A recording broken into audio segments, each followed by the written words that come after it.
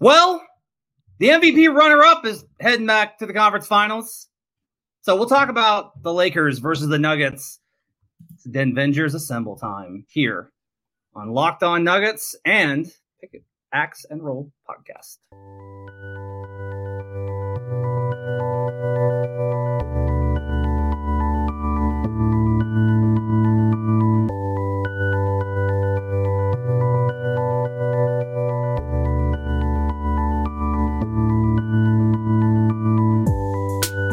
And now we're going to get started. So I'm Matt Moore, senior NBA writer for the Action Network, joined for Denvengers Assemble by the one, the only, SwipaCam. Swipe it, what's up?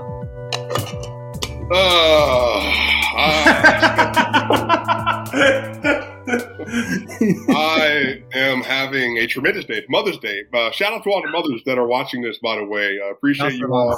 You all are amazing. Our favorite people. Thank you for all the job that you have done to help us get here. So it's been a great day. It's been a great day. Also joining us, Ryan Blackburn. Ryan, how are you? Also having a fantastic day. I have no idea. Did anything happen today? Like, was there anything other than Mother's Day? Nothing that doesn't happen every year, Ryan. Nothing that doesn't happen every year. I'm sorry. I just wanted to throw that out there. Maybe something happened. Also joining us is Adam Mares from DNVR, Director of Content. Follow him on Twitter at Adam_Mares. Adam, how are you? Excited to be back with the Wilburys. Are you? Which Tom Petty? Do you want to be Tom Petty? Do you want to be? I prefer to be Bob Dylan, of course, always in all things. Yeah. Okay. All right. All right.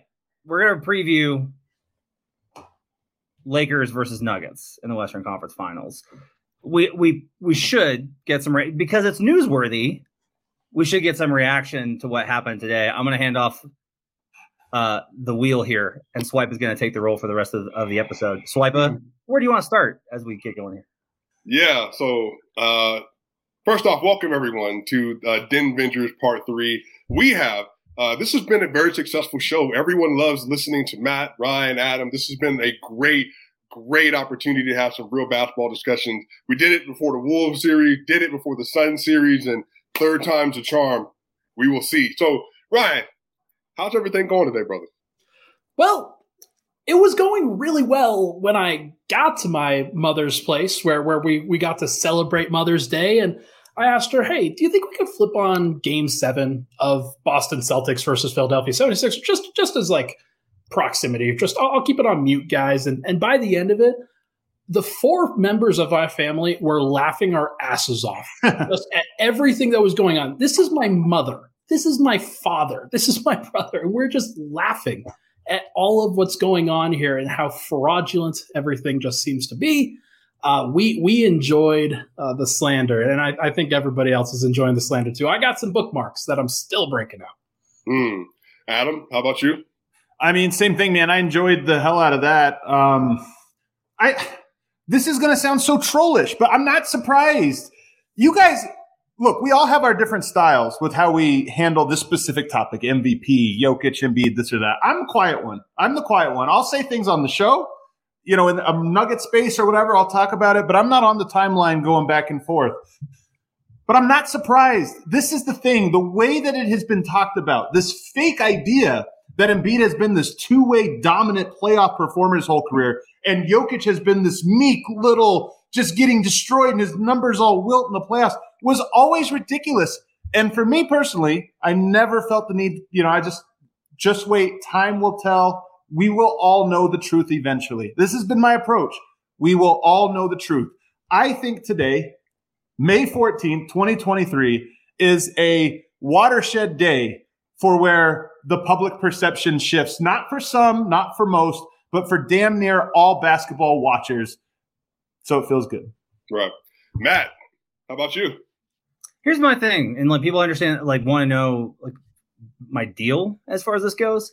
My problem was the conversation, and the conversation specifically from one fan base. Another one got a little bit out of control, but they backed off as the season kind of went on and when they saw who they were with. But one fan base was very certain in all these things. And everybody started wanting to include these things. It's regular season award. Well, yeah, but what about the playoffs? Like, I mean, what about the playoffs? We're going to feel so dumb if we get it to Jokić and he's out early in the playoff. We will feel so dumb. Happens every year. Never made the conference finals. And my biggest thing is this. I spend more time on the MVP than I do anything else covering the NBA. I spend more time on it. I care about it. Because I had to choose whether to care about it or just be like, I don't care. And I chose to care about it. So I invest myself pretty heavily in the conversation and the historical context and all of this. And the greatest MVPs in the history of the sport have always made their teammates better. That's what they do, is they make their teammates better. Not every year. And most of the awards that are pretty fraudulent in retrospect are guys didn't do that. In unrelated news, Joel Embiid had way more turnovers than assists in these playoffs. Oh, no, Matt, you don't even you can stop, man. You can rattle him off, but it's easy. He was horrible. He was horrible. This was underperformed. The numbers took a little dip. The efficiency went horrible. He had 1 rebound at halftime. They were hunting that dude in pick and roll. Just absolutely torching him in a game 7 on the perimeter, just as we all thought that would happen, because it happens to every single center. This isn't news. And they tried to act like it was completely different. They tried to act like this was a complete sham. And the fact that it's not a sham is not a surprise to any of us on this panel, but it was pretty shocking, I'm sure, to the Philadelphia 76ers fan base that Jason Tatum put up 51 in Joel Embiid's grill. What's startling to me is how much Sixers fans really I'll give them credit to this. This was the Ricky did this. Kyle Neubeck wrote about this. They've owned it. They've just been Embiid failed. This is on Embiid. I personally don't want to hear about Harden. Harden missed shots, had assists, actually tried, won them 2 games in that series. How many games did Joel Embiid win them in that series? 0. So I don't want to hear about it. We're done. We can move on. The bigger thing here is not that this proves that Jokić should have won MVP. I don't care about that. Don't care about it.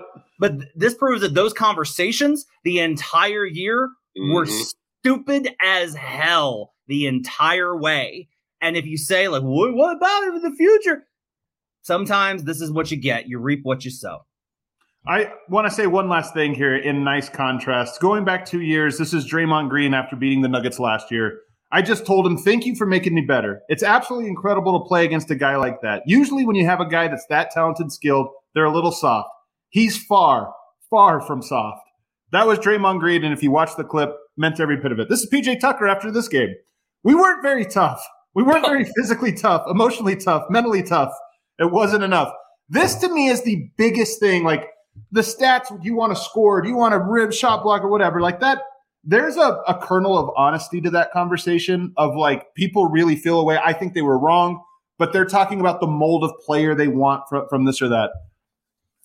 Jokić is a tough SOB. He is an incredible leader in terms of the way he gets, guys going and this or that. And it's hilarious. I was listening to, I think it was Hoop Collective because it was with Windhorst the other day.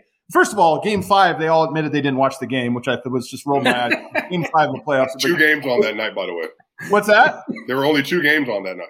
Oh, 2 games on. They didn't watch it, and then they were like, it looks like Jokić. They literally said, it looks like Jokić had a good game. That was a line they used in there, and I just go we're never winning. But then the following night, I give them credit, and all of them on the panel, it was like listening to us from 6 years ago. It was like listening to us because they were like, he made this pass. He wasn't even, I couldn't believe it. Did you guys notice how he makes this shot on weird angles? He really makes tough shots. The thing about Jokić that blows me away in this series is he just does what the team needs. And I'm like, guys, what are we talking about? Is it really the first time? So anyway, this playoffs to me has been one where Denver at full strength and all that. And to this point, halfway there, Jokić, when 20 rebounds are needed, he gets 20 rebounds. When 20 assists are what's needed, he gets 20 assists. And when 20 points are what's needed, he gets 20 points. Some nights it's only 2 of those 3. Sometimes it's only 1. But it doesn't matter. If you watch him, you realize he got 100% of the things that the team needed from him and nothing else. And no BS, no stat padding, any of that. He just kind of, whatever box you try to put him into, he escapes and gets you exactly what's done. And to me, that's what's so sweet about where we are, again, halfway through the playoffs, but that's what's so sweet is I think that is the part. When I say there's a line of demarcation, that is a point where everybody seems to get it now. and everybody seems to get the lacking of it from the other side. So I've had some investment in this conversation for the 3 years I've known you all, obviously. And this is very important to me because Denver's never had an athlete that's been an MVP caliber player. Not like this. So for the first time we get one, watching him go through the progress, watching the narrative exist around him, I have felt very pointed about the fact that up to a point in this year, Jokić was the clear MVP, but then the narrative spin started happening. The film, Jokić getting hunted by the Spurs and pick and roll, the reason why Jokić can't win 3 straight because he doesn't play defense, all this other stuff. And again, to your point, the comparison was, how can you give Jokić 3 straight MVPs if he doesn't have playoff success? And Embiid's playoff success was never brought to the conversation. I asked this question today. Who has Embiid beaten in the playoffs? Bradley Beal. And Russell Westbrook. So my whole thing with this is this playoffs, Sixers fans were telling us repeatedly they wish they could see Embiid get single coverage like Jokić because he will cook single coverage. But the whole point is the reason you can double Embiid is because he has 35 turnovers to 24 assists, as Matt very eloquently brought up earlier today on Twitter. My whole thing, y'all, is Embiid dropped as a scorer. His defense was incredible. His leadership, his effort, all the stuff that people have already noted about him was on notice today. And you got 50 piece and you were down 26 with 13, 5, and 1 with 3 quarters into the game 7. And he's 0-3 in game 7s. But every year, he lost to Atlanta Hawks. It was Ben Simmons' fault. He lost last year to the Miami Heat. He got hit in the face. This year, what's the excuse? And by the way, MVPs are expected to perform in game 7s. 15 points. No, Matt, you're definitely a historian, Matt. Did you know that in Jason Tatum's game 6 performance in the fourth quarter, that he scored more points in that quarter than Embiid did from the top of the fourth quarter through the entirety of game 7? Shit.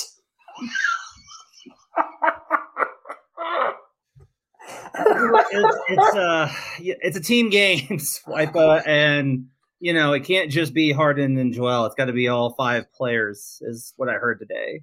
So important to note that. You know what though? All over, like I said, line of demarcation. Hey, we're not doing. I'll tell you what we're not doing. We're not doing this conversation next year, and I mean that sincerely. A lot of people kept thinking with Jokić, if he flames out in the playoffs, we're not doing this again. The irony is, Embiid might average 40 next year, and it's not going to matter. I mean, it's going to be impressive. He's an impressive player still, but it's always that now hangs over his head, in my opinion, like until he gets beyond the second round. Like it's just becomes a thing where it's like, good job. We don't care. It's the Atlanta Hawks with Josh Smith. Now, I mean, look, that's who he is. We're saying this now, but like Jokić going up against I don't know. Adam, is this the toughest matchup you think that he's had outside of the 2020 series? Has there ever been a tougher matchup than this that he's facing in the playoffs? Well, I mean, yes, shorthanded Jokić versus the Suns and Warriors, both are like impossible matchups. I meant just like a one-on-one matchup. Yeah, I mean, but to me, it doesn't make sense to say that because they're going to be lined up against each other. But suffice it to say, though, I do think as we get into this now, I think it's going to be a great series, and I think it's going to be a tough matchup. And if I really feel spicy, this might be the toughest matchup they can face in the playoffs. Yeah, I agree with that. Yeah. Why, but where you want to start? Yeah, great. Definitely appreciate your all sincere comments. It's been fun. But let's go ahead and tap into the Denver Nuggets versus the Los Angeles Lakers Western Conference Finals. So, y'all, do you have any main takeaways that you have as we get ready for this series from the Suns series? Because obviously they got them out in 6. They were able to put 30 on them by halftime in Game 6 in Phoenix. Are there any takeaways you have from that series as you get ready for this one? I think my lasting one is that no matter what the situation was, the Nuggets had an answer. Whether it was the Suns going off and having great offensive games, great offensive performances that the Nuggets were able to overcome, or if it was a defensive game where neither team could really score.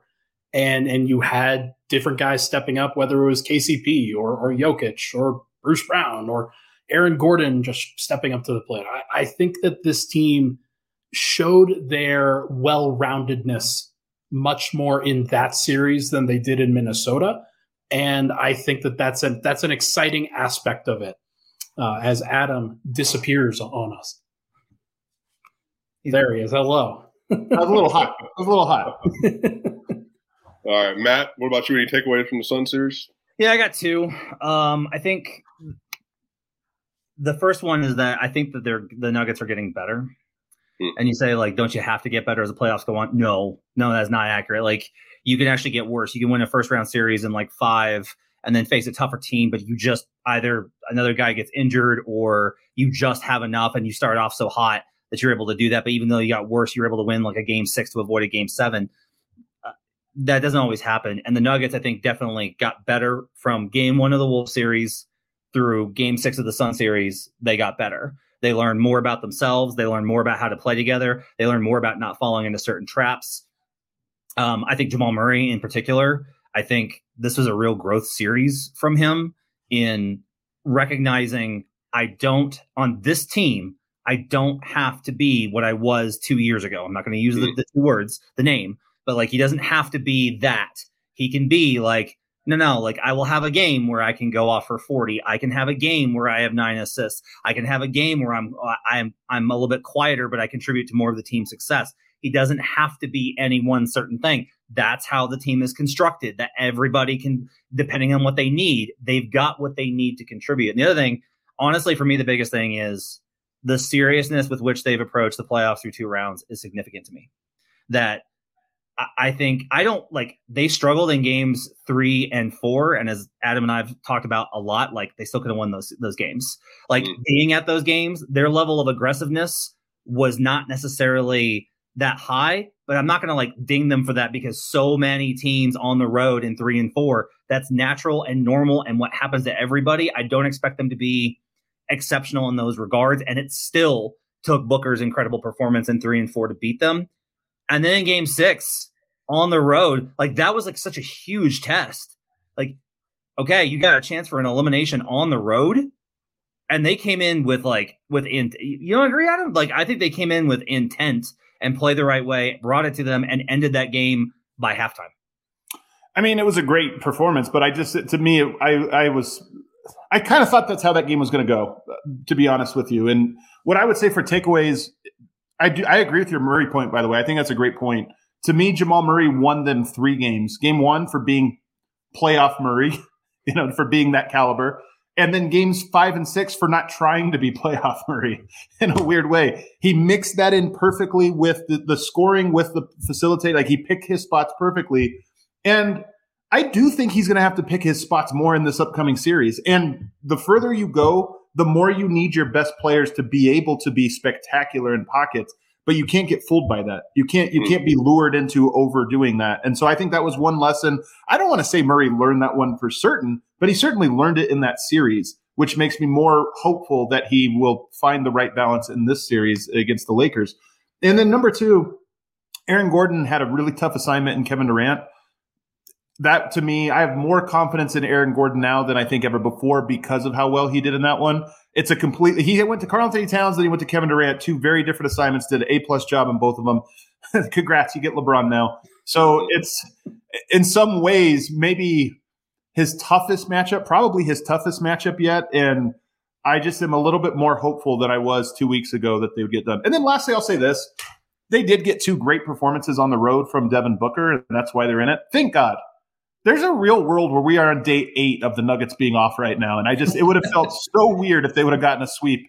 And I don't think it would have been good. I think the Nuggets needed to go through 3, 4, 5, and 6 of that series to get to where they are. Right.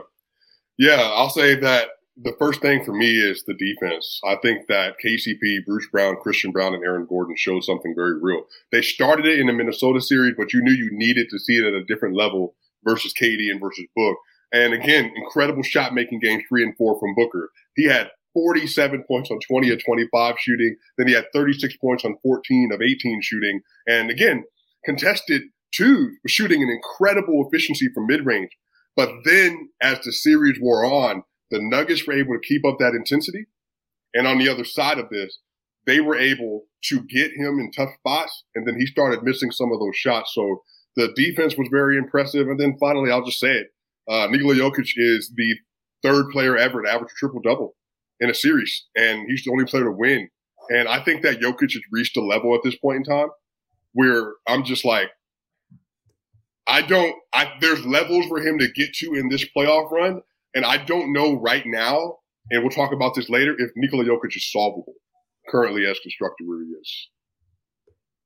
I'll tell you what, I like those takes. We're gonna find out though. Mm-hmm. And I will say another thing, but we'll get to the defense here in a bit. I'm sure you'll take us there, but that's one with me that I am still TBD.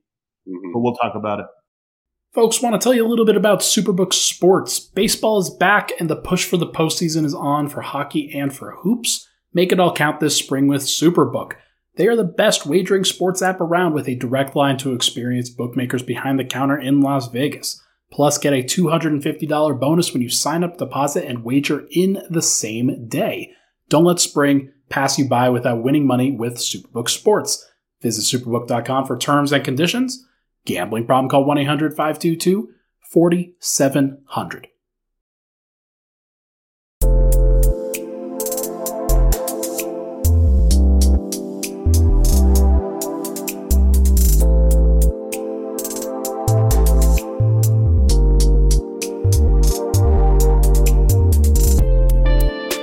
Well, we have the Los Angeles Lakers. They were able to get done with the Golden State Warriors 4-2. They got done with the Memphis Grizzlies in the first round 4-2. They're the number one defense right now in the NBA playoff with a 107.4, I think, defensive rating right now. Anthony Davis has been spectacular. So as you all think about the LA Lakers, what challenges do you think that they present? And what do you think the advantages they have currently on their roster? I think one of the things that stands out to me is just how unpredictable they are from a rotation standpoint.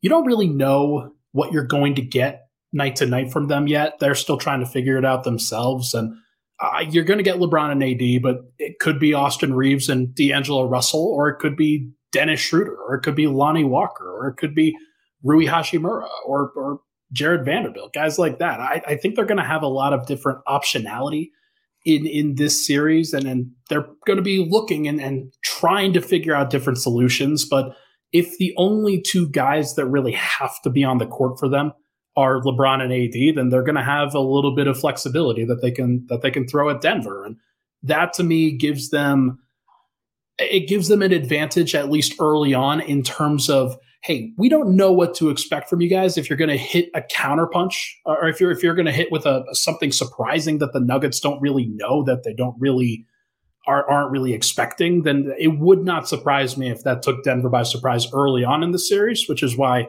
I just think the first two games of the series are so important.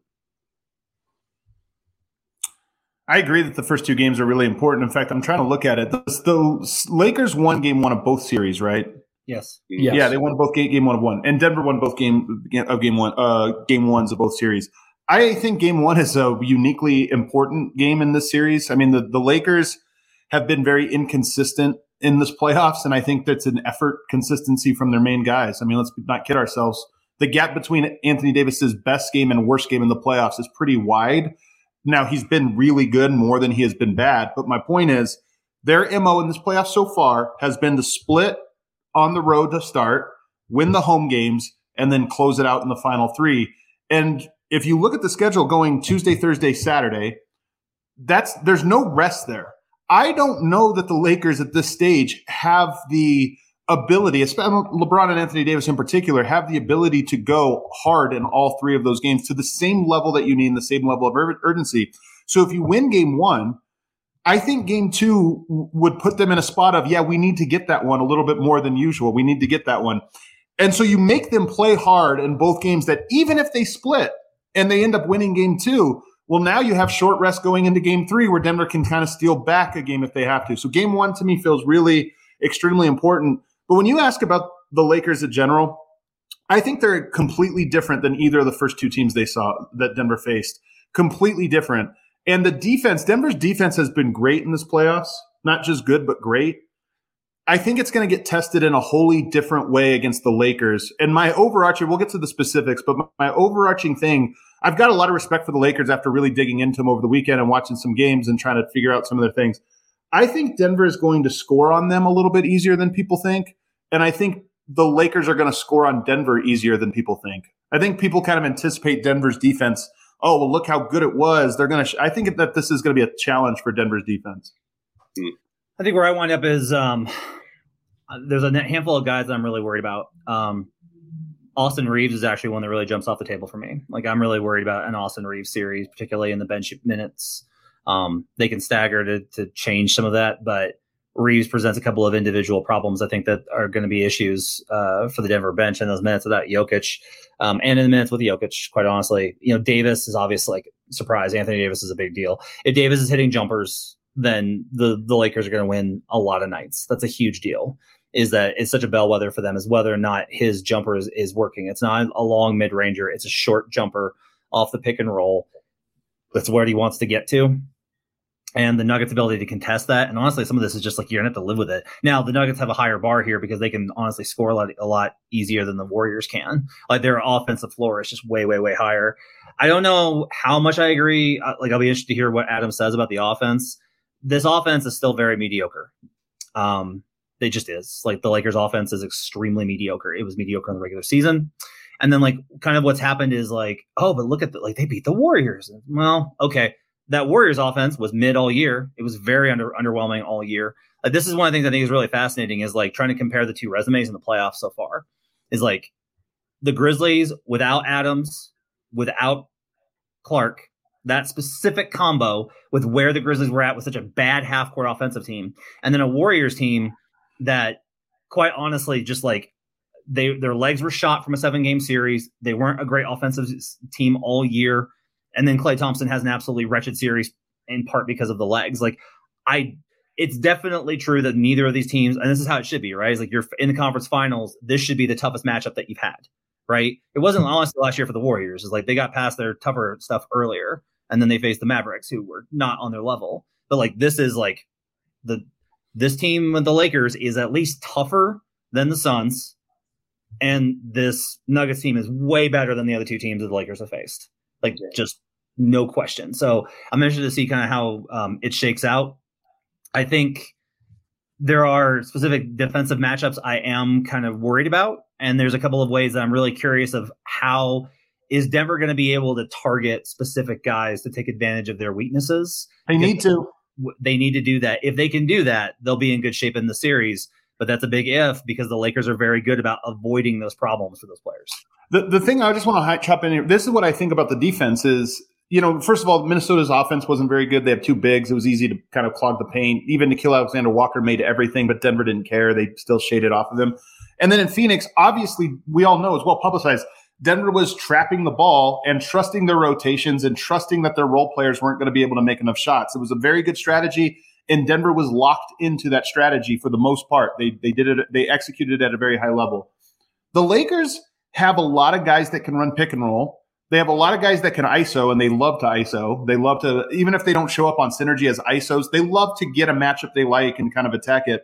And then 3, they're all comfortable. I shouldn't say all. Most are comfortable playmaking off of the swing, which is different from we got to skip it to Landry Shamet in the corner, and everybody just kind of knows we're getting the ball to there, and can we beat Denver on rotation? Instead, it's Schroeder catches on the wing and attacks a hard closeout. Austin Reeves attacks a hard closeout. D'Angelo Russell can shoot or attack or do different things.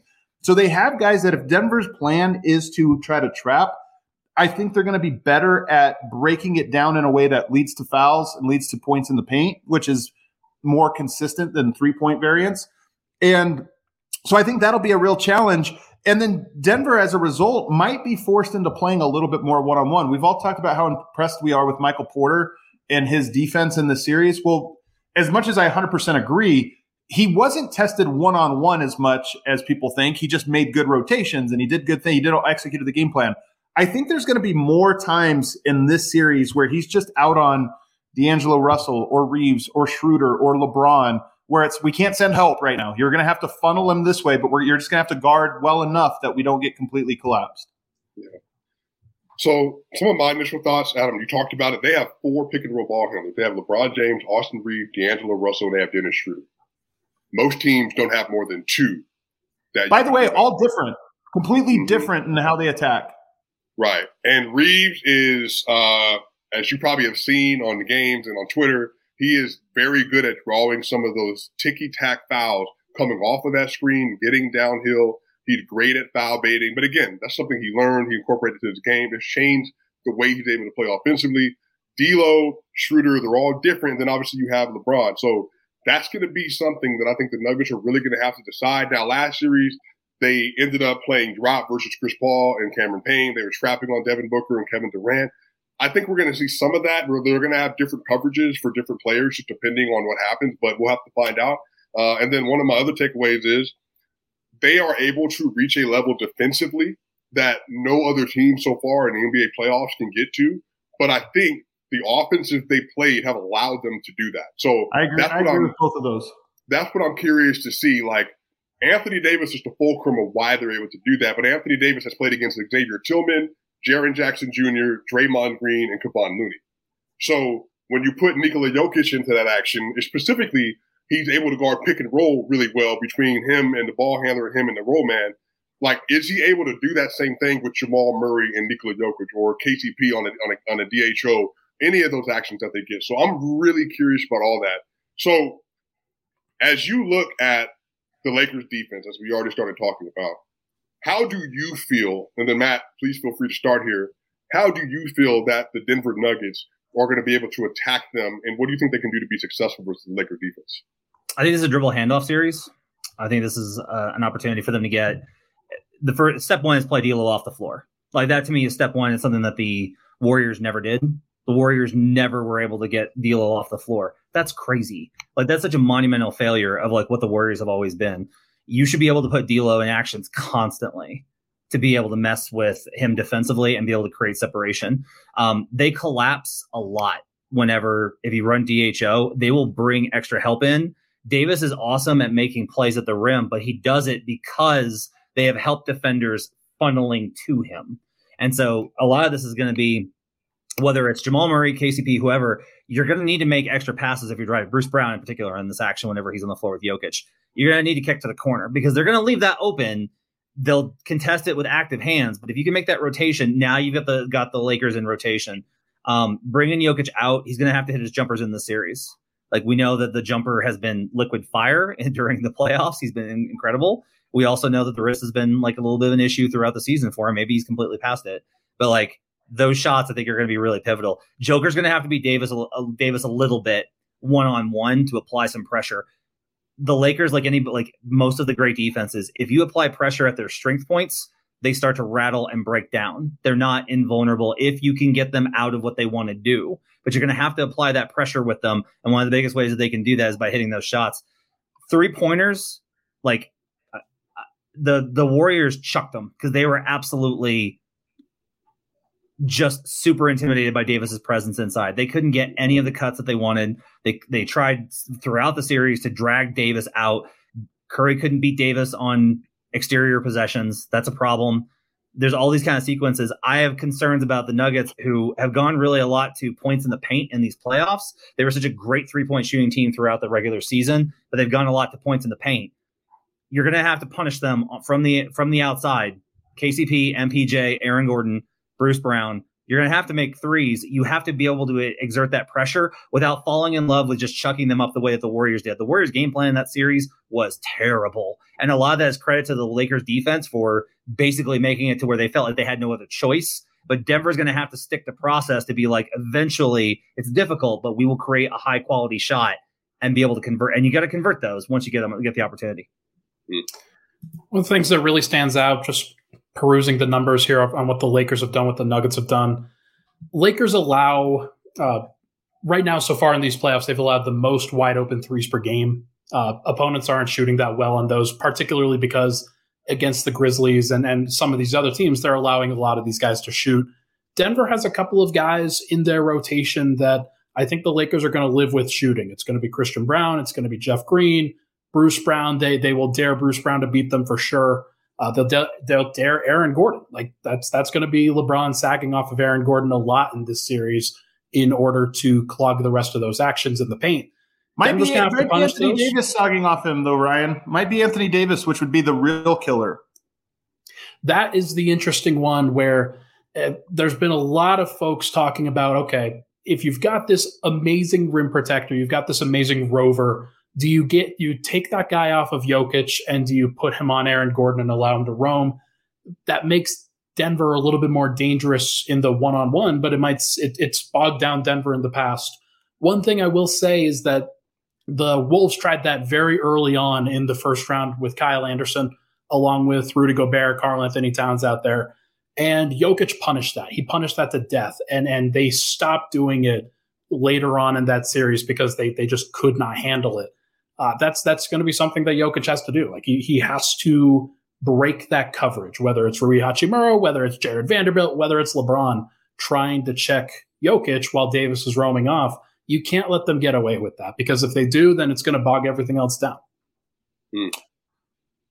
Yeah, I think athleticism is a difference between Minnesota and the Lakers, especially from their top guys. I know they're older, but I think I'm not convinced that I'm with you that I think Denver is going to be able to beat that coverage. I think Anthony Davis is going to be one of the pivot points in this series is how much can the Nuggets force Davis to guard Jokić? Because I think Jokić can, one, beat him one-on-one. This is going to be a huge part of this. But I think, and look, I could be wrong about this. I don't want to go like, this is like in some way, now that Embiid's out, this is like the final boss for Jokić. He's kind of overcome any player that has ever given him even a little bit of trouble.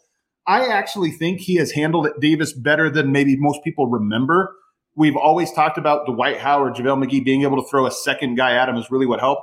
Nonetheless, I think Denver needs to lure Anthony Davis to guarding him because I think he'll grab a lot of fouls. I think he'll score on him anyway, just from being way stronger, way bigger, and also just wearing him down over time. But also, to your guys' point, Jokić doesn't have to play inside. If Anthony Davis is doing well, bring him outside. And now all of a sudden that defense that you're talking about, I'm not trying to say it's a house of cards because I think they have good defenders, but there is a keystone to it all. Yes. There is a place. A house of cards is like, it's not real. It's all flimsy. I don't think it's flimsy. It's just that there is one piece that kind of props up and makes it all possible. And if you can take that guy out from foul trouble, from exhaustion, or from just luring him out onto the perimeter, then you have something there. So to me, it's a huge pivot point is forcing Davis to guard Jokić, knowing that is a Denver advantage. How do they do that if they start with Vando on him in the small ball front with AD on the backside? Swipe it. Go for it. So what's interesting about this, I've talked to a couple people that have kind of covered the Lakers team. I don't know if this is going to be a Vando series, Matt. But the reason I don't know is because if his task is to guard Jamal Murray and then Nuggets are running around a pick and roll, Vando is not good at coming off of that action, especially when he's trying to trail with Jamal. So I think he might start the series, but here's the thing. If Vando is guarding Jokić, I think that side differential is pretty big. I mean, Vando is about 6'7", but even in that action, say if they're running a pick and roll, I think that even if AD is there, AD's still going to have to come up and press because Vando's going to have to play. It depends on how they play, but they're going to have to be able to get 2 on ball versus Jamal Murray more often than not if Vando's playing in that action. So I think even in that instance, I do think that the Nuggets can attack that specifically. And again, it depends on how they want to angle Michael Porter Jr. or KCP on the court. But even with that, I do think there are some advantages they can create based on how the Lakers have played that throughout the playoff, but based on how the Nuggets can also lay the floor out. One other thing is that I do think that like the above the break threes are so important because I mean Davis is going to drop. Like we've talked about this with Jokić specifically, but it could be the other guys too. Like they're going to play a lot of drop coverage. It's going to have to be Murray coming off of screens at times and just being ready to pull up in the face of that.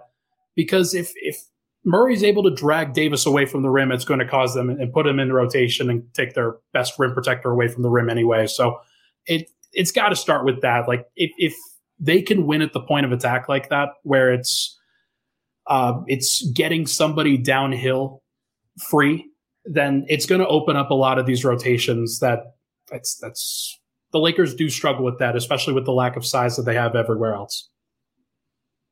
Adam, do you think it's a Vando series? No. I wouldn't be surprised if the Lakers looked like the Suns in this one and that they try a lot of guys early on and find the ones that work. I mean, again, they've done this. First of all, it's not a Denver thing. They've done this in every series. They've thrown a lot of guys out there. The only guys I think are a lock for the Lakers, LeBron and AD, Reeves, D'Angelo Russell, and probably Schroeder. I think like those guys are all guys that I think are locks. Rui, I think, is probably as close to a lock as you get in that next group. Yeah. And then all the other guys are a little bit of let's just see what's needed. And I imagine they'll tinker a little bit. Vando, I mean, I think a lot of people will just look at it and say, Wenyan Gabriel, Mo Bamba, like they have a center. We got to throw them out. I think if you ask me the things that are most concerning, if Rui can do it, Rui on Jokic. If LeBron can do it, LeBron on Jokic. Trying to put those guys there and to see what you can get. You can't do that your whole game, but is that like their clutch time solve? Denver's got to break it to where they can't do that in the clutch. They can't go there. But if you told like Vanderbilt and those other bigs, to me, I mean, that would be the easiest matchup Yoke's faced if you can get Anthony Davis out of the picture. Draymond talked about how, and Adam, I know you disagree with the notion of making Jokic a scorer one-on-one. But Draymond kind of talked about that being like a real key with Denver. And so I kind of wonder if they're going to play Vando. I thought he said the opposite. I listened to it, and I thought he said the opposite. Okay. What do you think? You don't want to make Jokic a scorer. Which, I mean, I'm just telling you, I've heard everybody say everything, but when I was listening to his last night, I was I was surprised to hear him say it, but maybe I heard it wrong. Yeah, maybe I have to go back. I haven't checked it, so I saw a clip. But my question here is more, if Vando starts on Jokic and they're just like, yeah, he's going to get killed, but you've got AD as a backside, that allows AD to play the backside rim protector and play off of Gordon, and you just ignore, and like they go full in, not guard Aaron Gordon. The thing is that if you're not good enough as the on-ball guy, a la Kyle Anderson, if you're not good enough, Jokic doesn't have to go to Anthony Davis. He can determine where there's being able to score on you, and then there's being able to score exactly where and how I want to score on you. And I think it would be the latter for all those other guys. So Anthony Davis is over here. I'm going right block, right hook. Okay. Do you think too, Matt? And I think maybe I think that's why we'll talk about this in a little bit too. But I think the linchpin in all this is, as much as the Lakers are going to try to dictate terms, I don't actually think they're going to be able to dictate terms for Joker. And I think that's the other side of this. So I think, but that to me, that's the series, right? Like that is it. Because even if you try to move Anthony Davis around to either be a free safety or be an on-ball defender, Joker might just be, at this point in time in his career, good enough, physical enough, smart enough, and skilled enough that no matter what you do, I'm still going to get you to my spot. We talked about it before the series began, before the playoffs began. Proof of concept, right? Proof of concept, proof of concept, proof of concept. We're right back here again. If Anthony Davis is the best player, like this is a radical simplification, but I don't do this unless it's like it really is where all of the things that I'm trying to equate down go to. If Anthony Davis is the best player in the series, the Nuggets lose. If Nikola Jokic is the best player in the series, the Nuggets win. Like that's not about like heart and will and greatness. It's about if they bring Davis and Davis isn't able to slow down Joker and they're still doing the Nuggets offensive floor is so high. Like it is so hard to stop this team because they constantly work. They're all really good. They all can shoot. They all can deliver. And quite frankly, on the other end, the Lakers are going to be able to generate stuff. And I'm really interested to see why Adam, like I get the pick and roll stuff, which is a problem. Like you don't want to put 2 on ball versus D'Lo and leave like Anthony Davis rolling, right? But like, is D'Lo going to beat the Nuggets? I don't think so. Maybe if he has like the series of his life, but it's going to have to be like LeBron hitting threes and Davis having being the best player in the series. Those are the ways that I think it's most likely to happen. And right now, too, Ryan, just to read this off, the Lakers currently all playoff team. They do have the 9th rated playoff team in terms of offense. They have like a 113 offensive rating, which is or 112 rather. That's just behind the 76ers, who obviously we just saw get beat. And that's just ahead of the Golden State Warriors. So, but again, a lot of that is their half-court offense in particular has not been great. So, Adam, do you still foresee some of that being a challenge for the Denver Nuggets side of the ball on defense as well? I mean, yeah, so what I said was I think that they will score on Denver better than people think, meaning I think that we're all going to look at the numbers and say, oh, what a terror. I don't think they can score with Denver, this or that. Most people, I think, would look at it the other way and say, the Lakers are a good defense. Denver's not going to score very much. They're going to really make that offense work. And that's all I'm saying is I think Denver is going to have to work harder than they did against the Suns, but I still think Denver's going to find ways to carve them up. I just think that the Lakers will probably look better offensively in this series than they did against the Warriors, and probably maybe even against Memphis. I mean, it's just those are good defenses, bad offenses. So if we're looking at just that end of the floor, the offensive end for them, it's more about having guys. If you think about Denver doubling Booker, the swing was basically if Landry Shamet hits the shot, he hurts you. If he doesn't, there's nothing else that's coming off of that. He's not driving to the basket, breaking a guy down, kicking it, swinging it, and making plays. Same for Josh Okogie and half the guys they threw out there. Even Cam Payne, who's like a point guard, he was mostly at does he make it or does he not make it? I think they have guys that are more – Denver has to play a half step behind in rotation, and those guys have the ability to make it a full step advantage on the other end off of a closeout attack. LeBron, obviously, and some of those guys. So to me, that's more what it's about. I don't think they're going to light the Nets on fire with their offense, but I do think it's just such a different challenge, and Denver's going to find themselves just in more scenarios where they have to decide, maybe it's best if we just don't help Michael Porter right now on LeBron. Maybe it's best if we just see if we come up with a strategy of don't let him get comfortable threes, but don't let him get to the basket, most important of all. What do we think LeBron James has for this series? Like, it's hard to really go there in terms of knowing what one of the greatest players of all time is actually going to end up doing. But he was very impressive in Game 6. I don't think he was extremely impressive in Games 1 through 5 of that Golden State series. Like there were some things that he did well. There are some things that he didn't.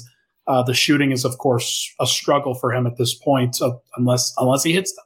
So where are we at with how Denver guards LeBron and what's going to happen? Like hypothetically, if he gets those switches like Adam's talking about, are you going to sell out to try to stop him, or are you going to just let him try to cook? I think it depends on the switch, right? Are you going to sell out with Michael Porter? He's 6'10". I think that's a concern that the Nuggets have. I think the Nuggets have a concern about about what they're going to do in those situations. I think they'll start in base coverage and we'll see how it goes. And if they have success, keep with it until it demands a change. I think Jamal right away is one that you get a blitz and scram. That to me is one that you can't allow. Like, I just don't think you can allow Jamal to hang out on him. That will be bad. That will be all sorts of badness. That's not KD. That's not like the Suns didn't have any of those weapons, right? So kind of. I mean, what are we really talking about here? Is it in the post? Is it? Yes.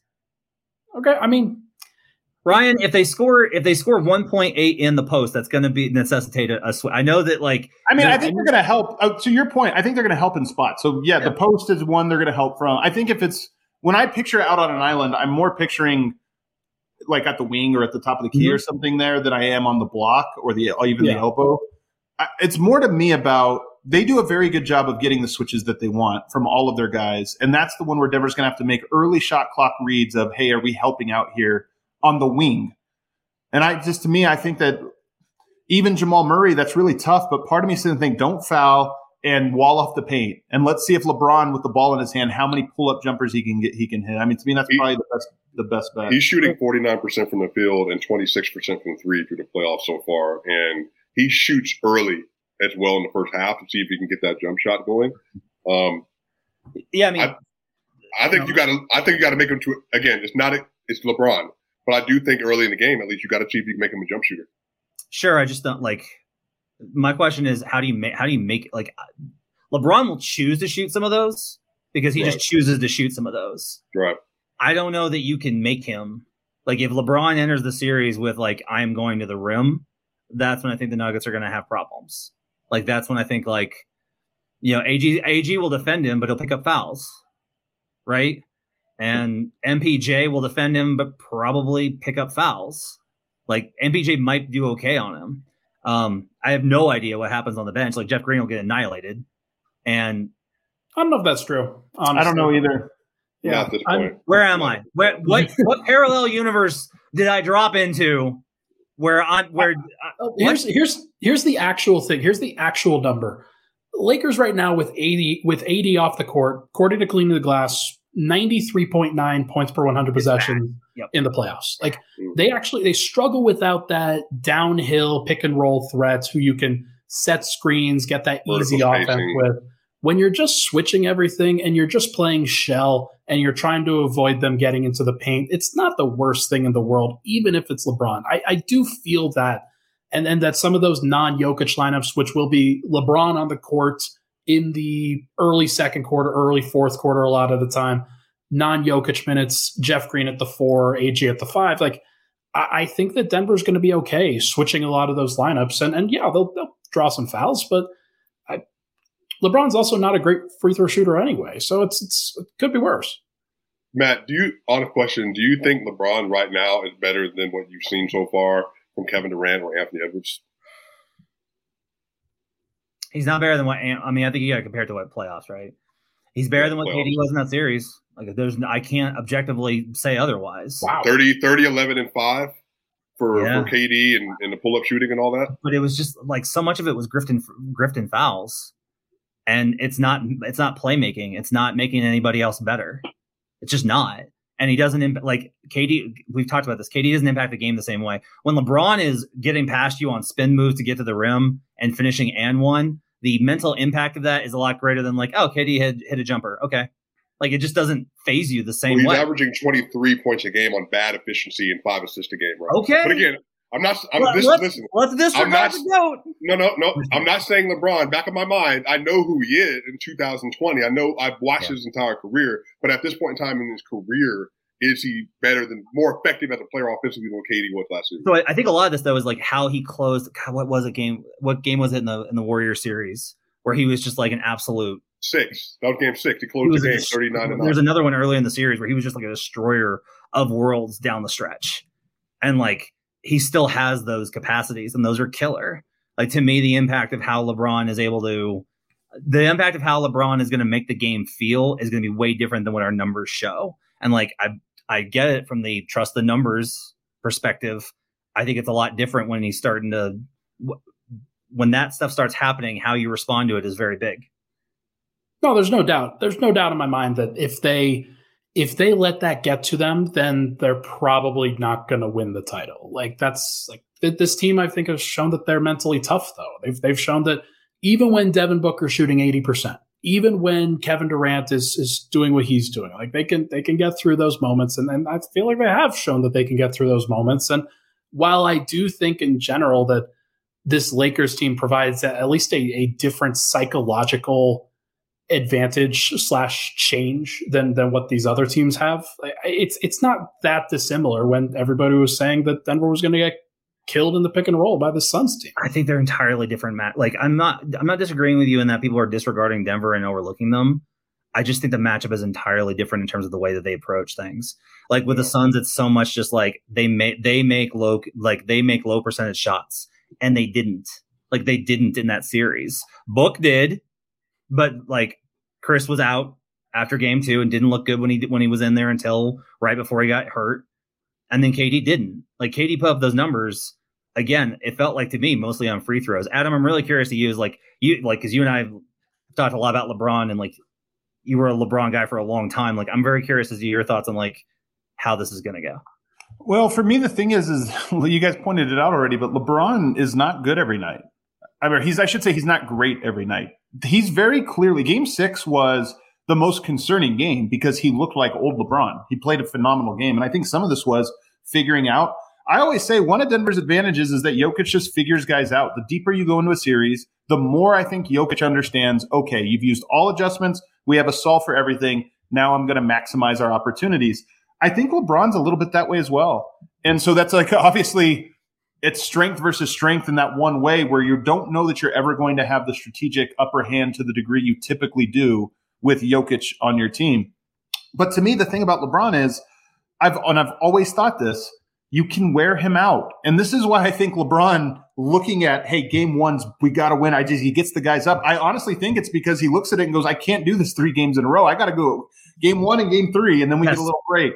And so that's why, to me, you have to absorb the LeBron punch, but you also have to make them work. I talked about this a lot in the Phoenix series. playing ahead is different for teams like this that are so reliant on the brilliance of a few players. It's so important that you can wear them out. So number one, winning game one is huge. But number two, playing ahead in the series and just being able to make them have to, nope, we have to come back out here. Third quarter, we didn't want to put Anthony Davis on LeBron till later in the game, but we're down 10. This thing's about to get out of control. LeBron has to guard now. He wanted to kind of take it off in the second quarter, but it's 12 points, and he has to come back in and play his ass off on defense just to make sure they don't lose control. To me, those are the pivot points because LeBron still is great. He's just not great in as much of a dose. Yeah, I think a lot of this is about, like, I agree with you. It's a matter of, can the Nuggets win a game with his best punch? Because, like, he's going to have a couple of them, right? Yeah. And I think that's like the question here is, like, there's going to be games where he's the lesser version of himself, and the only way the Lakers win those games is if the Nuggets play terrible offensively, in my opinion.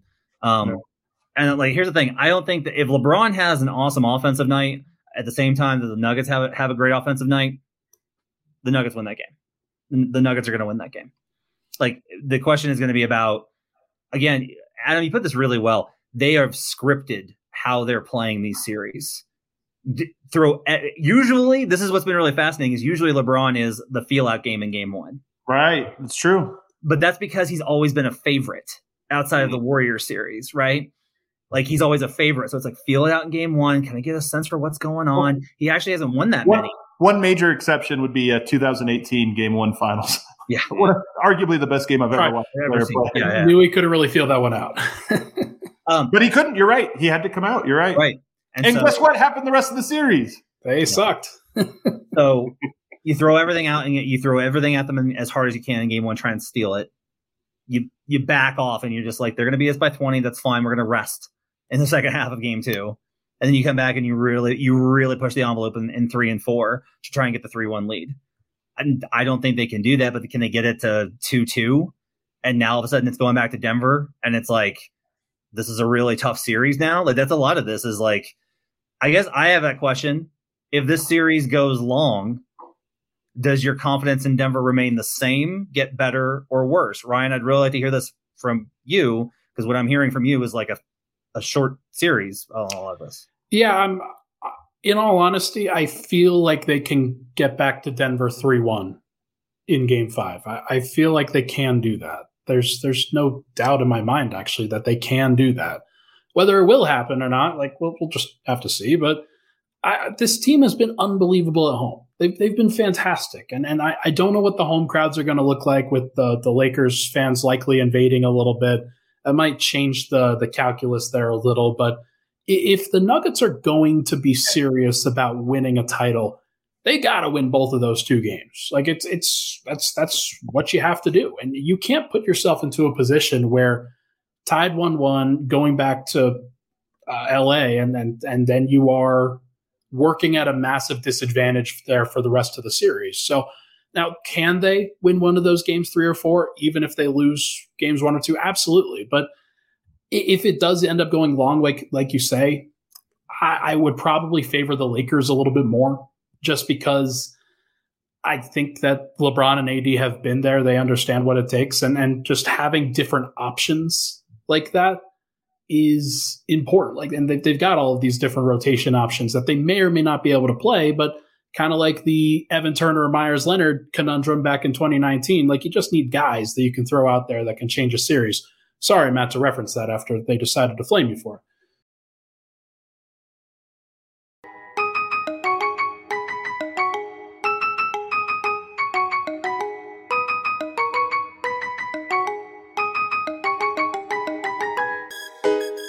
Well, we might as well just get to the prediction now. I think Matt is kind of leaning into it. But so I am kind of in the same boat as Ryan. I have been hesitant to verbalize it, but I think a lot of this is, I don't know if there's a more confident team in the NBA playoffs than the Denver Nuggets right now.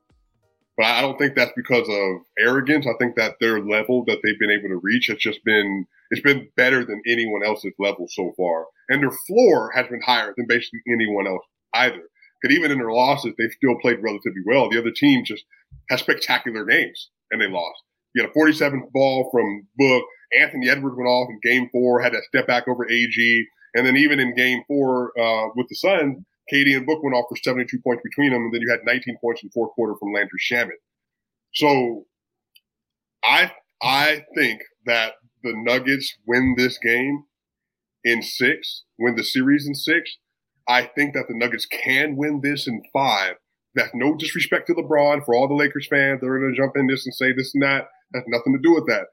My real question with that, though, Matt, is I truly don't know where the offensive ceiling, where the offense is coming from the Lakers if the Nuggets are playing at their highest peak. And if they solve the Anthony Davis equation and Jokic is able to break that from the start of the series throughout, that's everything they have.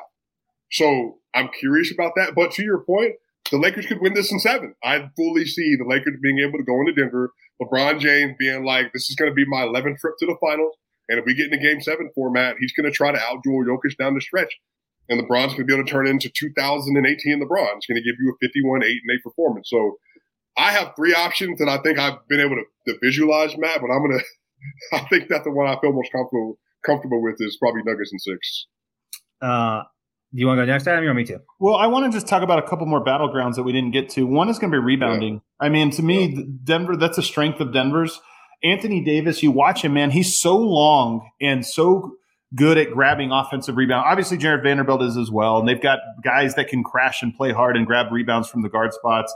I think both teams are good at offensive rebounding and have an advantage on the offensive rebounding side. Denver, I think, is more capable of being a good defensive team, but they have to keep him off the glass. Like the last series, I don't know that the Lakers can score enough in half-court offense. I think they're going to have to get a little bit of second-chance points, transition, turnovers. Like they're going to have to generate just enough of those to be able to get it. So rebounding to me is a huge, huge battleground, and this is why wearing Anthony Davis out is going to be a big part of it. And by the way, I think Denver's equipped to do it. Say what you will about Aaron Gordon in the match. Oh, they're going to let him shoot shots. Aaron Gordon will hit you every time down court. And Anthony Davis doesn't love, even though he's bigger, he doesn't love to have to box out every single time, have to, just be hit every time down court, sprint all that kind of stuff. And Denver can make him work himself out. I put this on Twitter, and everything, Lakers fans are so lame. I'm not talking to you Lakers fans on Twitter. If you guys, my tweets aren't for you. I put something out there that said Jokic is a better condition to act like he needs to wear him down because he has better stamina and plays better through fatigue than Anthony Davis. Lakers fans couldn't believe it. They couldn't believe it. Guys, absolutely true that Jokic can wear him out, and it's a big part of the series. But I think you're going to see Jokic, especially in the moments he's guarding him, you're going to see Jokic sprinting nonstop, just saying, hey, keep up with me. Let's see if you can keep up with me this way. So Denver, I think that's another battleground is wearing them down, obviously, those spots. And then lastly, Jamal Murray, I mentioned it at the top of the show, but Jokic might have a tough matchup. We don't know yet. Is Anthony Davis going to guard him? Is it tough the way they choose to guard him? Murray, to me, is the guy that they don't have a stopper. They have good team defense, and they want to keep you out of the paint.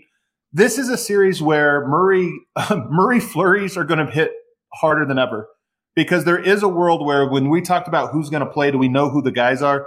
There is a world where Austin Reeves, D'Angelo Russell, some of the different guys that they want to be able to play and have on the court are out there, and they look like Landry Shamet in game 1, where Murray is just like one after the other. So to me, Murray is at such an inflection point because once again, he needs to really make the Lakers doubt their offensive lineups, but he can't do it. He can't fall too in love with it to where it starts to distract and take away. He's going to have to perfectly understand the moment.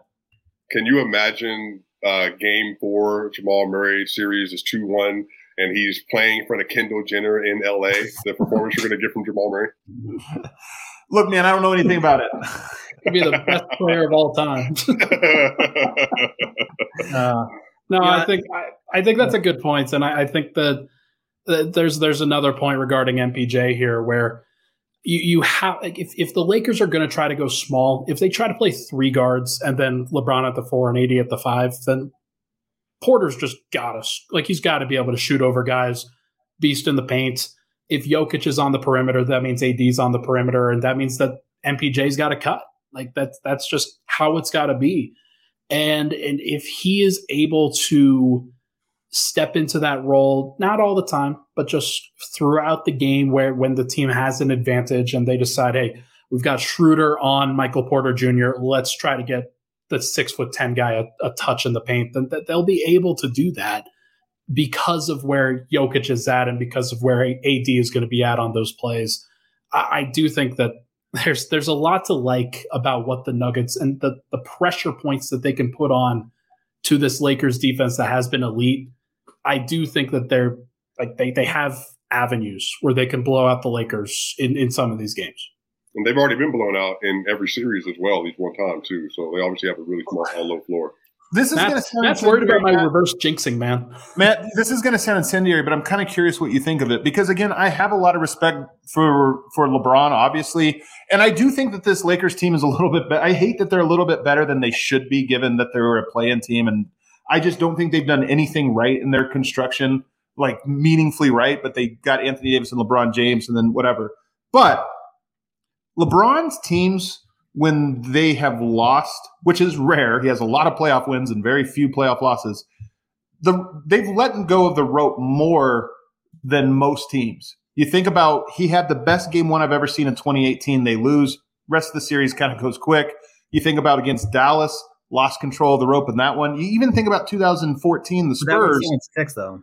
What's that? That one still went 6, though. Which one? 2011. Yeah, but it doesn't matter. My point was that this wasn't like, you asked about whether it's easier later or earlier or, what have you. LeBron in 2014, they had a rally back. Here we go. Let's try to rally back. They still ended that series quickly. And then you even look at about against the Suns a couple years back, Anthony Davis gets hurt. They go up in that series. But once it was like the tide turned, it turns wholly. And that's my point is once the tide turns historically, it has turned wholly with LeBron. And I wouldn't be surprised. I mean, Denver, it's going to be hard to do. But I do think there's a scenario where if you do get up 2-1 and you build a good lead in a game 4, that there is a chance for you to put them in panic mode and maybe even wrap the thing up. And so to me, that's just something I kind of keep in mind as I'm calibrating all the different ways this could go. Yeah, I mean, there's a scenario where the Lakers steal game 1 and it's like, oh, Nuggets are frauds. And then they come back and they win game 2 and it's like, but the Lakers are doing exactly what they did. And then like the series turns in game 4. Or even game 3. Yeah. And then LeBron realizes like, oh crap. Like, man, we don't have it. Like getting to those but I think but I will say if you're going to feel confident in that, you have to feel confident in Michael Malone. I think that this is I think this is a tough series for Michael Malone, who's been fantastic in this playoffs. Like I don't have any complaints about him. He's been fantastic. But I do think that this is one they have basic. We always say this, man. Michael Malone is bad at adjusting in real time. 2 series, 8-man rotation, almost no changes. There've been micro changes. I don't know what you're talking about. Peyton Watson played in both game 6 and both game 5 and game 6. But this is one where I suspect that bigger moves. I suspect that the biggest adjustments Denver makes might come in this round. And again, he might be ready for him. I'm just. To this point, the Nuggets haven't had to adjust too much. They haven't adjusted personnel at all, and they've only adjusted strategy in like these little ways. Why don't you go ahead and give your prediction? Because you've kind of gone. Man, I'm always a little bit more cautious on these things. I'm going to go Nuggets in 7. I would love to say Nuggets in 5, which I think are the 2 options I most want to lean towards. LeBron is so tough, man. I just have too much respect for LeBron and what he does to pretend that Denver's going to just wax him. I will say that if this was the New Orleans Pelicans, LeBron's giving you right now in the playoffs about 24, 9, and 5. So that's Brandon Ingram numbers. If you just told me the Pelicans with Brandon Ingram in that spot or whatever, I think people would be like Nuggets in 5, Nuggets in 4, one of those 2. The history, the Lakers, and the history all play into this in a way that I think makes it hard for us all to calibrate. So Denver could absolutely lose this one. I think there's a reason the Lakers have 2 upsets under their belt en route to the conference finals. But I think this is the toughest team they will have faced as well. And I just think that Jokić is ready for the challenge that is Anthony Davis in a way that I am optimistic that we're going to get halfway through the series and be at the same point we were against Ayton. There's no answer. It's just a matter of time now before this thing wraps up. I knock on wood. I think we get there. Then you need to switch it to 6 because taking it in 7. That's on the road, though. Taking it in 7, though. Here's what you're saying with it going 7. You're saying that it's a coin flip series and it could go either way depending on shot variance. As long as your best player doesn't completely wet the bed in a game 7, as long as he doesn't completely no-show and totally fail an entire 10-year process leading up to one key moment versus a 35-year-old man, then it's totally like, so you should go the other way. I'll go Nuggets in 5 then. I'll say Nuggets in 5. Yeah.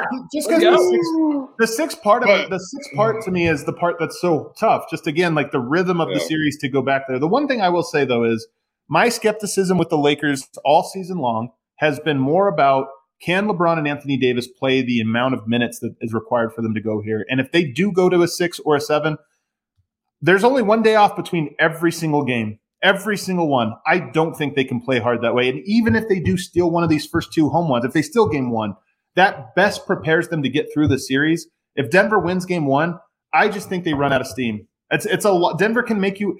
Jokić is so physical. This is the difference when people think about all these guys. Jokić is exhausting to play against.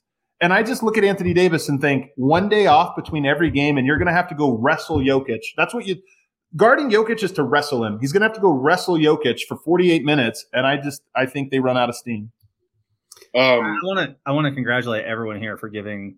This is going to get shared all over. Like you guys, I appreciate you guys just leaning into it, being like, light my mentions on. Like you don't care, Adam, but like light my mentions on fire. We have 2 Nuggets in 5 predictions against the Los Angeles Lakers. I love it. It's dude. great. I'm telling you, the Lakers fans, because I don't know why. When you're on a community, like when you go online, lonely males get funneled to either Proud Boys or like Lakers because that's the community you get. I have you're some other lonely. sites you wind up on if you're. That doesn't matter. I don't care. So it's the victimhood from positions of power. You know, that's the common thread there. So all these Lakers fans that are in this chat watching it, first of all, thanks for the views, I guess. But second of all, it's one of those things where it's, why are you here? Why are you? But they don't understand it. I'm telling you, my mentions are just not. I'm not even saying anything about the Lakers. I'm just giving my perspective on the Nuggets. And I get very specifically people that are like, your analysis is terrible. Why do you do your job? And I'm like, why are you following me? It's like, it's not for you. It's not for you. And again, from the history standpoint, y'all, you had the 1985, 2009, 2020. The Nuggets are 0-3 versus them. 0-3 versus the Lakers. I think in the Western Conference Finals. It's 0-3. It's 0-3, correct, Rob? Matt? 0-3. They lost in 85, 2009, and 2020. Right. The Lakers have 17 championships. How many championships do the Denver Nuggets have? They got Zippo. This is a Star Wars reference. The Empire and Darth Vader versus Anakin versus Luke Skywalker and the Rebellion. That's the big guy that breathes heavy, Adam. Right. Hey, Star Wars, I know. Star Wars, I know. And this is I was a kid. It was a movie made for kids, and when I was a kid, I watched it. That was the difference. And Adam, I need to ask you this too. Do you think there's more hesitancy from the Nuggets fan base and maybe even the media side than the players when it comes to this series? What do you mean? Like the history. Like I feel like it's a lot of the nervousness around it is mostly on the fan side. The history is 30 years plus of this. As opposed to the players, they seem like they're extremely confident. The thing I'll credit the Lakers for is that they have built a culture. I mean, a lot of this just has to do with they live in Hollywood, but they built a culture and history, especially from Dr. Buss. Tip my hat to him. But he built this idea of like, you're a Laker, you are part of this through line that connects the very earliest parts of the NBA to today. The Nuggets don't have that. So I don't think Jokić feels connected to Alex English and David Thompson in any way. I don't think he feels connected to you or I in any way, sadly, and it is what it is. But so to me, no, Jokić looks at this as Anthony Davis, LeBron James, and me with KCP and Aaron Gordon. Like, it's just that's the team. Whereas I do think LeBron and those guys probably feel a little bit more connected to the idea of the ones that came before us did this in this jersey, and we have to do it here. Yeah. I'm going to go Nuggets in 6. I think if you're going to break it, you need to break it on the road. I think Nuggets in 5 is bold. And we made, I want to credit you all for making it through this entire episode. You're going to lose a game to fouls. You're going to I just don't want to talk about it. Yeah. We do 2 segments on the officiating. It's going to happen. It's going to happen at some point. You got to bake that in. The Nuggets. I put this in going in, but Jokić only had 3 fouls in the playoffs before half twice. I think he did pick one up against Minnesota this year, so now 3 times. But coming into the year, twice ever has he had 3 fouls going into the half, both times against the Lakers in the bubble. Like Jokić doesn't foul. It's part of why his analytics stand out on the defensive end, whether you agree with them or not. Part of why is that he rebounds like a monster and he does not foul. But in this series, yeah, I know how you feel about 2020. Like he didn't get he's won 2 MVPs since then, so maybe he gets more respect. I think he's got to get more, and he's also just a better player. Looking back, he is a better player. Looking back at some of the clips, looking back at some of the ways that he reacted in different situations, he is a better, more mature, physically talented, and mentally gifted player than when he was 3 years ago. And it's just a fact. None of this has to do with the penchant for the Lakers. I have seen it throughout my life. It's not like this isn't a LeBron thing. By the way, you asked about like how the players feel. I think the players do have a sense of like, oh shit, we gotta beat LeBron. I think there is that. I think I don't think Joker feels it, because I don't think like it could be God himself and Joker would be like, tough matchup. But like, well, I don't think Joker grew up watching LeBron James in Serbia, so like there's just not the connection there. Yeah, I don't think he cares, but I think the rest of them are very much like, oh man, it's LeBron. I think there's a little bit of that, and I think look, the players all have a huge respect, admiration, and love for the Lakers. They're not just the most popular franchise in the country. They're the most popular franchise amongst NBA players. So like, I don't know how that factors in. I don't think it does much at all, but it is a thing. I think I'm gonna take Nuggets in 6. They win the first 2. The Lakers win the next 2. The Nuggets win game 5, and it gets to game 6, and it's like, this is definitely going 7. And then I think the second half is Nuggets, and I'll say Nuggets in 6. I think it's either going to be that or Nuggets in 5. I just think that Denver's going to protect home court, and that really sets the table there for the rest of the series. What's the percentage chance the Lakers win the series? That the Lakers win this series? Yep. 35%. Okay. I wouldn't. It's real. I think game one swings a lot of this. Like if the Lakers come out and win game 1, I do think that the series now is like, it's going to be a long one. If for Denver to win, it's going to go long. But if Denver wins game 1, I will feel really a lot better about it. Yeah, 100%. There's going to be a snowball effect. It's just going to have a lot of ripples for just about every little aspect of this series. Where like Adam said, you put them on their heels. It's the first time they've been on their heels in the entire playoffs, and if you're on your heels on the road again in game 2, then maybe that snowballs even more. Confidence, hold up real quick, Swipe, but because confidence is huge for role players. KCP, Aaron Gordon, Bruce Brown, those 3 guys, and Michael Porter even, they've been doing the same thing all year. Denver has been playing more or less the same way, getting better at it, but all year long, at least on the offensive end. The Lakers guys, like I saw somebody saying like, you're not ready for Lonnie Walker. So I was like, guys, Lonnie Walker's a good player and I like him. I like his story and he has been fantastic in this playoffs. But there is something too, if you do win both games at home, Lonnie Walker's only been playing in this role with the Lakers for a couple, like 6 weeks, 8 weeks or something like that. All these guys, Austin Reeves has had a great year, but a lot of the other guys who have really stepped in and shined are guys that have only been doing this with them in that way for a short while. Not long enough, in my opinion, to have the confidence of being down 0-2 and to go home and knock down shots the way you typically expect a role player to knock down shots. Well, and too, the Lakers or Nuggets, neither team has been in the chaser position. Neither team has been down, I think, in the series so far. So I do think that's important. And I think the Nuggets strategy is winning the first 2 games. I think that's been very clear from the onset of the playoffs. I think that they want to continue that. Again, I think so much of this is about, the Lakers have been riding momentum. That's been a huge part of this. And they rode momentum over a Grizzlies team that was deeply flawed to begin with and then lost 2 key contributors. Then they ran into a Warriors team coming off of a 7-game series. Teams coming off of 7 games, their record is abysmal in the NBA playoffs. And that team was on its last legs and like the Lakers deserve a lot of credit for ending a dynasty. Like they just, well, not ending. They deserve a lot of credit for at least presenting the possibility of the ending of a dynasty. They did what the Sacramento Kings could not. They did what no team has been able to do, which is beat the Warriors in the Western Conference playoff series understand. Kings almost did it, by the way. Almost did it. Like I said, but that's the thing, right? And then on the other side, like I understand when Lakers fans are like, "Look, that Suns team was not any good." That's one of the reasons that we were all like, "Yeah, I think the Nuggets are going to win this series last round." But also, nobody said this before, Matt. This is the thing about this is why I put it out on Twitter. But we did. Well, okay, but my point is, in that series, was Denver an underdog or were they favorite going in? They were dog. They were an underdog. This is my point. Is the same with the Clippers. Well, the Nuggets beat the Clippers in the bubble, and Jokić and Murray went off down the stretch of that series. People said, I guess the Clippers just weren't as good as we thought. And they just did the exact same thing with the Phoenix Suns. And I just want to – if the Nuggets get past the Lakers, they're going to say the same thing about, the Lakers just were – unfortunately, we're never – come on, guys. They beat the Suns without two starters with no depth. They beat the Timberwolves in the first round, and then they beat the 7th seed, sorry. Is what the story will be. By the way, shouts to my guy DeAndre Ayton, man. Fall guy for everything in Phoenix. Fall guy, but boy, woo!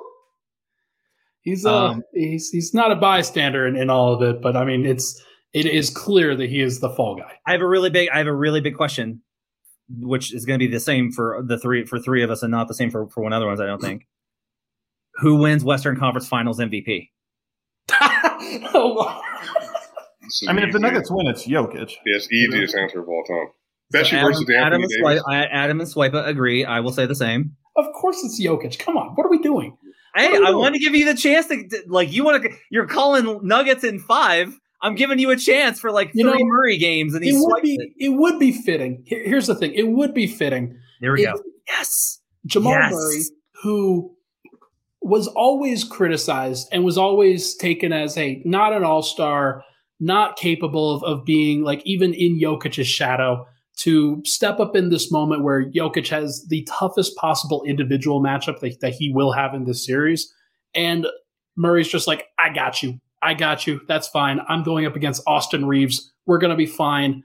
And he averages 30 a night in these playoffs or in this series. And maybe he swings it. He's not actually going to swing it away. I feel very strongly that Jokić is the driving force of this team, Matthew. I promise. Yeah, but I think Murray needs to take threes though in this series. If you go back and look at he's gotten a lot better at this over the years. I mean, for a while there, it was a frustration. But if you look at that bubble series, or the different bubble series, 15 threes, 12, 8, 8, 8, 7, 13. You get to that Lakers one, 5, 9, 8, 3, 4. He just, for whatever reason, stopped taking the volume of threes that he did early on in that one.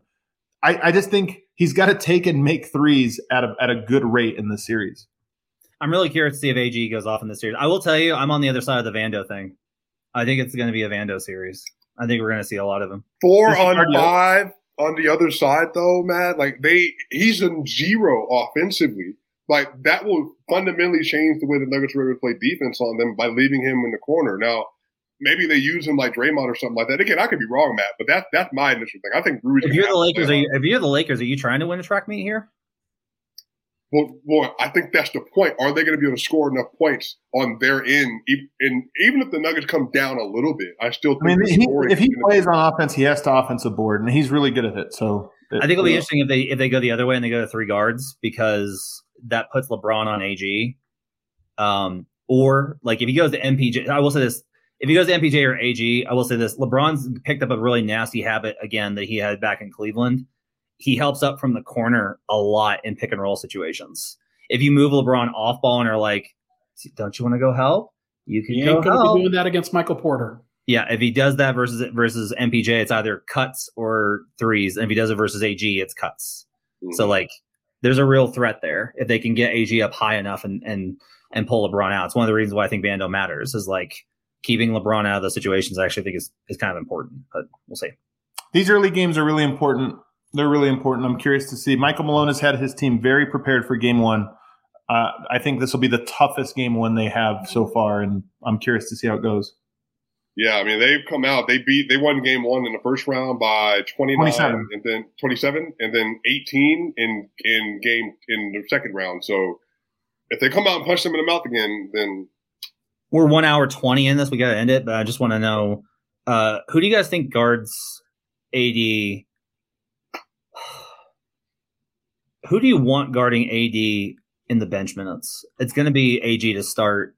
I think. But who do you want? Like, is there anybody else that you want in the rotation to give a shot at AD in the stagger minutes? Hey man, Zeke. DeAndre. They couldn't cut it with DeAndre over there in Lakerland, man. Might as well. That's a good matchup for the Nuggets, I think. Just like it was for Rudy Gobert. That's a joke. I think it will probably be Jeff. Rude. Adam, thoughts? On who guards Anthony Davis? Yeah, and the stagger minutes. Who do you want? I don't know. Is there going to be stagger minutes in that way? I was just thinking the same staggers. Yeah. Like LeBron, like I think we'll have to. I think there'll be a little bit of that. I'll say this: it almost doesn't matter because I think the stagger minutes with Jokic without Anthony Davis on the court would be a massacre. So that's why I don't know that there will be them. Okay. So you want Jokic guarding AD full time? I mean, I think that's how it'll shake out for the most part, just because I don't know that you can play AD or that you can take AD off with Jokic on the court. It's gonna be interesting. This could be a fascinating series, I think, or a short one, according to two of you. I want the record to show Matt goaded me into that. I did goad you into it. I absolutely goaded you into it. I apologize for that. It's amazing. But we all got Nuggets. We all got Nuggets in this one. That's probably the most important. Look at this. I will say that's it wasn't.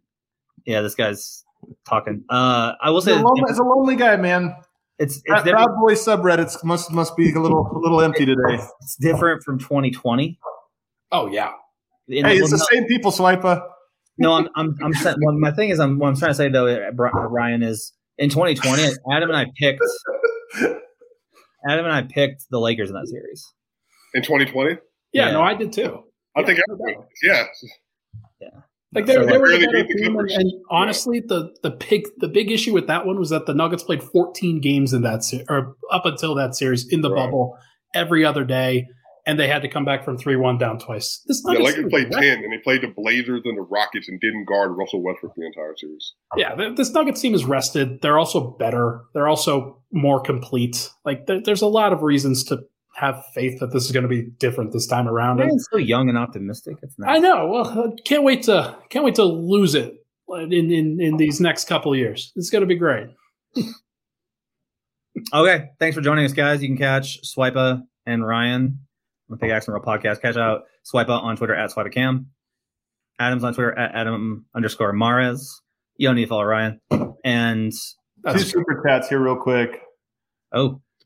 Big Mike 67 says cancer patient here. Nuggets get it done. Book it. Big Mike, man. Shout out, man. You're gonna get it done too, brother.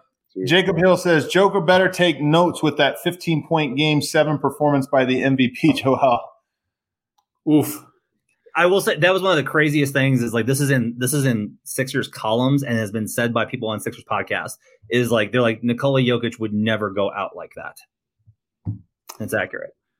It's true. Well, he's 3-1 in Game 7s, and he also averaged 24, 16, and 7 in those games. It's a big series, by the way, for Jokic. He's got a lot. I mean, Anthony Davis really is like Embiid went down. Everybody's out. Everybody's out of contention right now for best big man, except for these two guys, Anthony Davis, best player in the world. Yep. I mean, best player of the world on the table. All of those LeBron and Jokic there. Like this is I care about those things a little bit less, I think, than you guys do. But nonetheless, this is one where you have a nice leg to stand on if you get through it. All right, we'll be back tomorrow. Evan and I'll be back on Locked On Nuggets with we will do a crossover episode with Locked On Lakers. That should be fun for the chats. And then we can catch all of our coverage throughout the week. Thanks for joining us, everybody. Enjoy your week. See you guys again next time.